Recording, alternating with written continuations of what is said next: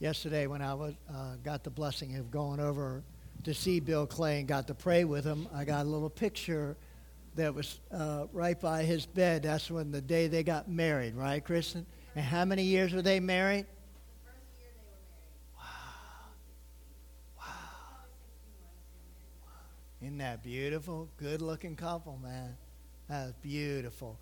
And then a couple other girls visited me in the store, so I took a picture of it, and I wanted to show you that, and it said, seek the truth. And I want all the kids to tell me, who is the girl on the left? What is her name? Come on, yell it out. What is it? All right, how about the girl on the right? All right, just checking, man. Adeline, I got to tell you, can you come up here just for a second? I don't mean to put you on the spot, but I want you to come up here just so they can see. Kathy, I got you a pair of those shoes for Christmas. Isn't that beautiful? Oh, my God, so cute. I love those girls, definitely. This message really came about, as you know, my older brother passed away 3 months ago, and I was texting my cousin in New York, my cousin Charlie. He reached out to me and actually called me when my brother Tommy died. And, you know, I was just sending him texts back and forth, and I thought about I don't know where he is with the Lord, but I sent him, hey, how you doing, man? Praise God, good to see y'all. But I sent him the verse, John chapter 1, verse 14, because I was thinking in my mind, yet all who received him, to those who believe in his name, he gave a right to become children of God. And I sent him John 1:14, and I thought, oh my gosh, that's John 12. Why did I send him John 1:14? So I got my Bible out, looked it up, and John 1:14 said this, and the Word became flesh and dwelt among us. And we have seen his glory as the only Son from the Father, full of grace and truth. And I thought, I'm glad I sent them that verse. And then it's like the Lord's telling me, that's what I want you to talk about at Christmas. That the Word became flesh, and if you look in your Bible, that W is capitalized. That Word became flesh, dwelt among us, and we have seen his glory as the only Son from the Father, full of grace and truth. So I thought about telling you about two disciples, John and Luke, and how they talked about Jesus in the Scriptures. John, who was the son of Zebedee, praise God. Anybody know anybody named Zebedee? Not me, praise God. But he was a disciple of Jesus. He was one of the first 12. He was part of that inner circle that Jesus had, Peter, James, and John. Whenever you see the disciples in the Bible, always starts out with Peter. But John, he wrote the book of John probably between 50 and 70 A.D., Anno Domini, A.D., which means the year of our Lord. So then the book of 1 John was written between 85 and 90, and he wrote this, the first two verses in the book of 1 John.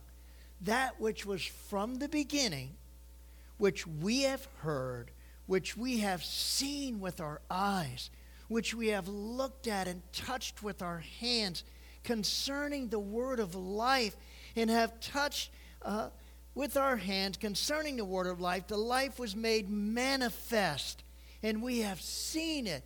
We have testified to it, and we proclaim to you eternal life, which was from the Father and was made manifest to us. And when you see the word manifest, kids, that means to be like visible or obvious or evident. So you see in those first two verses of 1 John that Jesus was from the beginning, so he always existed. But John wrote in that first verse the word we. And when he said we, he was talking about the other disciples, that they had heard Jesus, that they had seen Jesus. They had looked at him and touched him. So they knew Jesus. They watched him teach. They watched him at the Sermon on the Mount, the greatest message of all time. They saw him do many miracles. They saw him fulfill the work of his Father that God sent him to do. They spent 3 years with him on earth. Now, Christine Knuckles has been my favorite Christmas CD. If you haven't heard it, get it. It's called The Thrill of Hope. And in the beginning, she she wrote these lyrics. And I found out later from Jen Mills that really Bill Gaither wrote these lyrics. And here they are. This is for Christmas. The King is coming. Open up your eyes and see it. Open up your ears and hear it. The King is coming. Open up your mind and believe it. Open up your heart and receive Him. What a great set of lyrics that were written by the Gaithers way back. So today we celebrate His birth. That's what Christmas season is all about. Today, Christmas Eve, we hear and read the story, and our prayer is, as we go through the story that Luke shared, inspired by the Holy Spirit, to hear it, that when we see these verses, we'll see it. I pray that we hear it. I pray that you place it in your mind and in your heart, that the Bible tells us that we need to receive Jesus as proof, as truth, that Jesus, even though He was from the beginning, came to earth to fulfill the plan that His Father has set forth. And maybe you've come in here tonight and maybe you haven't been to church for a while.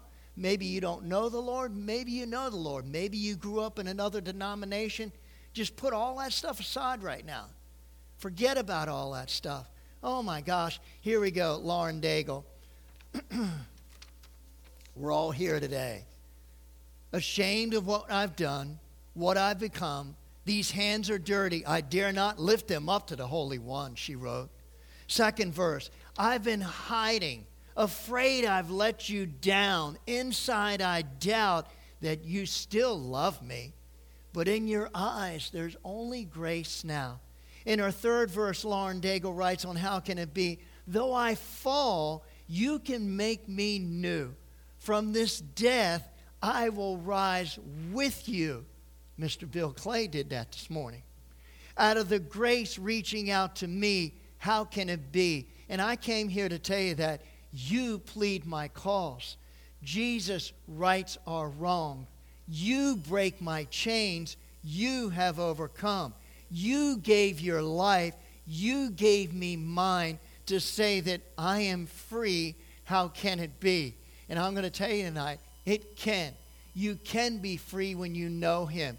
Let's look at what go on here. Praise God. John 4:34, Jesus said to me, my food is to do the will of Him who sent me and to accomplish His work.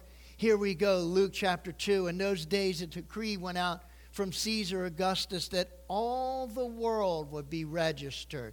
This was the first registration when Quirinius was governor of Syria. And all went to be registered, each to his own town. And Joseph also went up from Galilee, from the town of Nazareth. And Joseph also went up from Galilee, from the town of Nazareth, to Judea, the city of David, which is called Bethlehem. And when you read the Scriptures and study the Scriptures, David also came from the town of Bethlehem. Because he was in the house of lineage of David, the Bible says, to be registered with Mary, his betrothed, who was with child. And while they were there, the time came for her to give birth. In verse 7 said, she gave birth to her firstborn son and wrapped him in swaddling clothes and laid him in the manger. Why? Because there was no room for them in the inn. And next in the book of life arise the shepherds and the angels. And it says in the same region there were shepherds out in the field keeping watch over the flock by night. And the angel of the Lord appeared to them and said, glory. And the Lord shone around them, and they were filled with great fear. And the angel said to them, fear not, for behold, I bring you good news of great joy, and it will be for all the people. And it's almost like I want to say, fear not. If you've been here and you really haven't been following Christ or living for Christ, fear not. He's here for you. He'll give you a second chance, a third chance, because He loves you. That's why He came to earth. For unto us is born this day in the city of David a Savior, who is Christ the Lord. And this will be a sign for you. You will find a baby wrapped in swaddling clothes, lying in the manger. And suddenly there was a there was an angel and a multitude of heavenly hosts praising God and saying, "Glory to God in the highest, and on earth peace among those whom he is blessed." Have you heard Danny Gokey's new Christmas CD? Listen to him sing, "Glory to God in the high." Help me, Kathy. Praise God. Verse 15, when the angels went away from them into heaven, the shepherds said to one another, "Let us go over to Bethlehem and see this thing that has happened, which the Lord has made known to us." And they went with haste. They didn't mess around. And they found Mary and Joseph and the baby lying in the manger.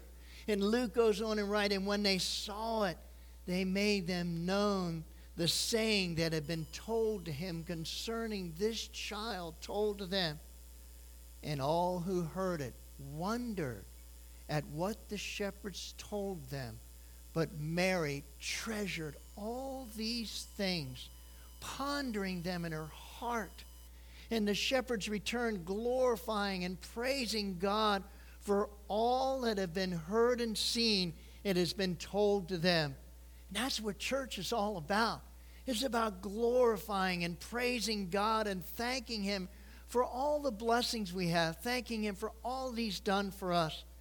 And I thought to myself, people today, probably almost 2,000 years later, are still wondering, still thinking about, did this really happen? Or is it just some story, something that was told long ago, and we're not really sure if it happened or not?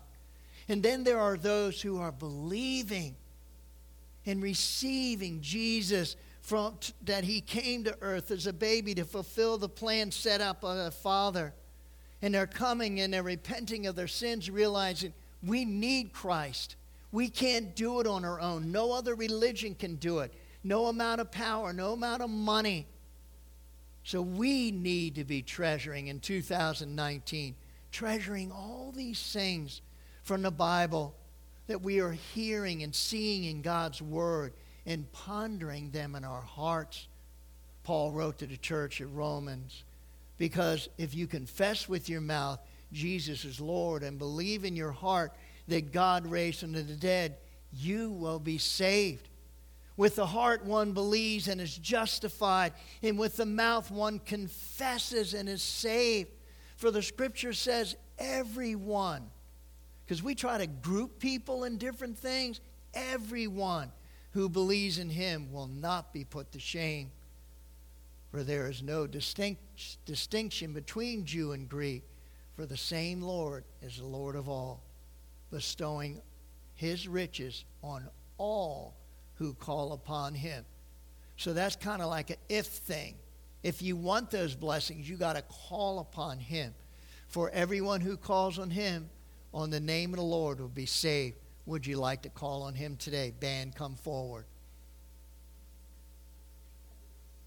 To finish 1 John, verse 3 and 4, John goes on and says, that which we have seen, we have heard, we proclaim to you also, that you may have fellowship with us.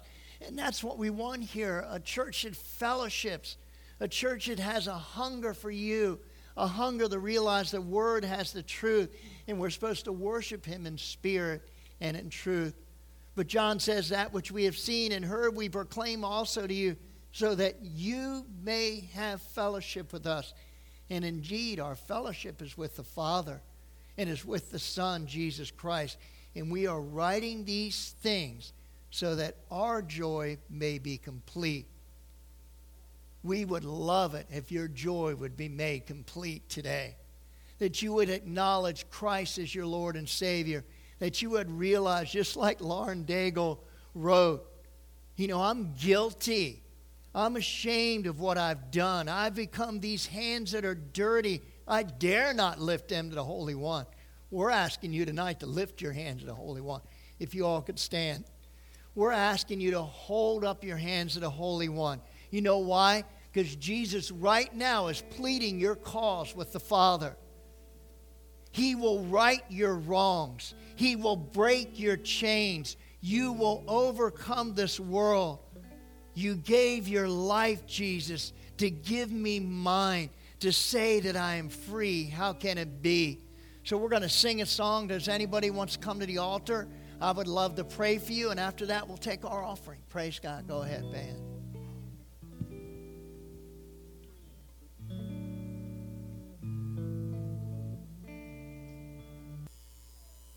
Merry Christmas, everyone.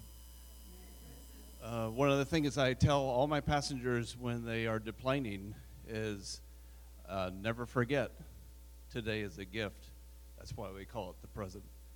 And so that's the greatest gift that we could ever be given. And here's the thing you have to receive is Christ our Lord. So think about that in the morning as you're opening all those gifts. Actually, we had Christmas this morning. What? Lisa's shaking her head. So I won't say anything else about that. But enjoy your time with your families, and don't forget the true reason for this season. Father, we just thank you for all who you are. Let us continue each day to discover even more, because there is more of you to discover. There's more freedom. There is more peace. That peace that is beyond understanding is what arrived over 2,000 years ago in a manger in a cold, damp, stinky place. And so just remind us what the true season or reason of this season is because your Son came, was born. It was a new beginning. Let us have new beginnings because of you.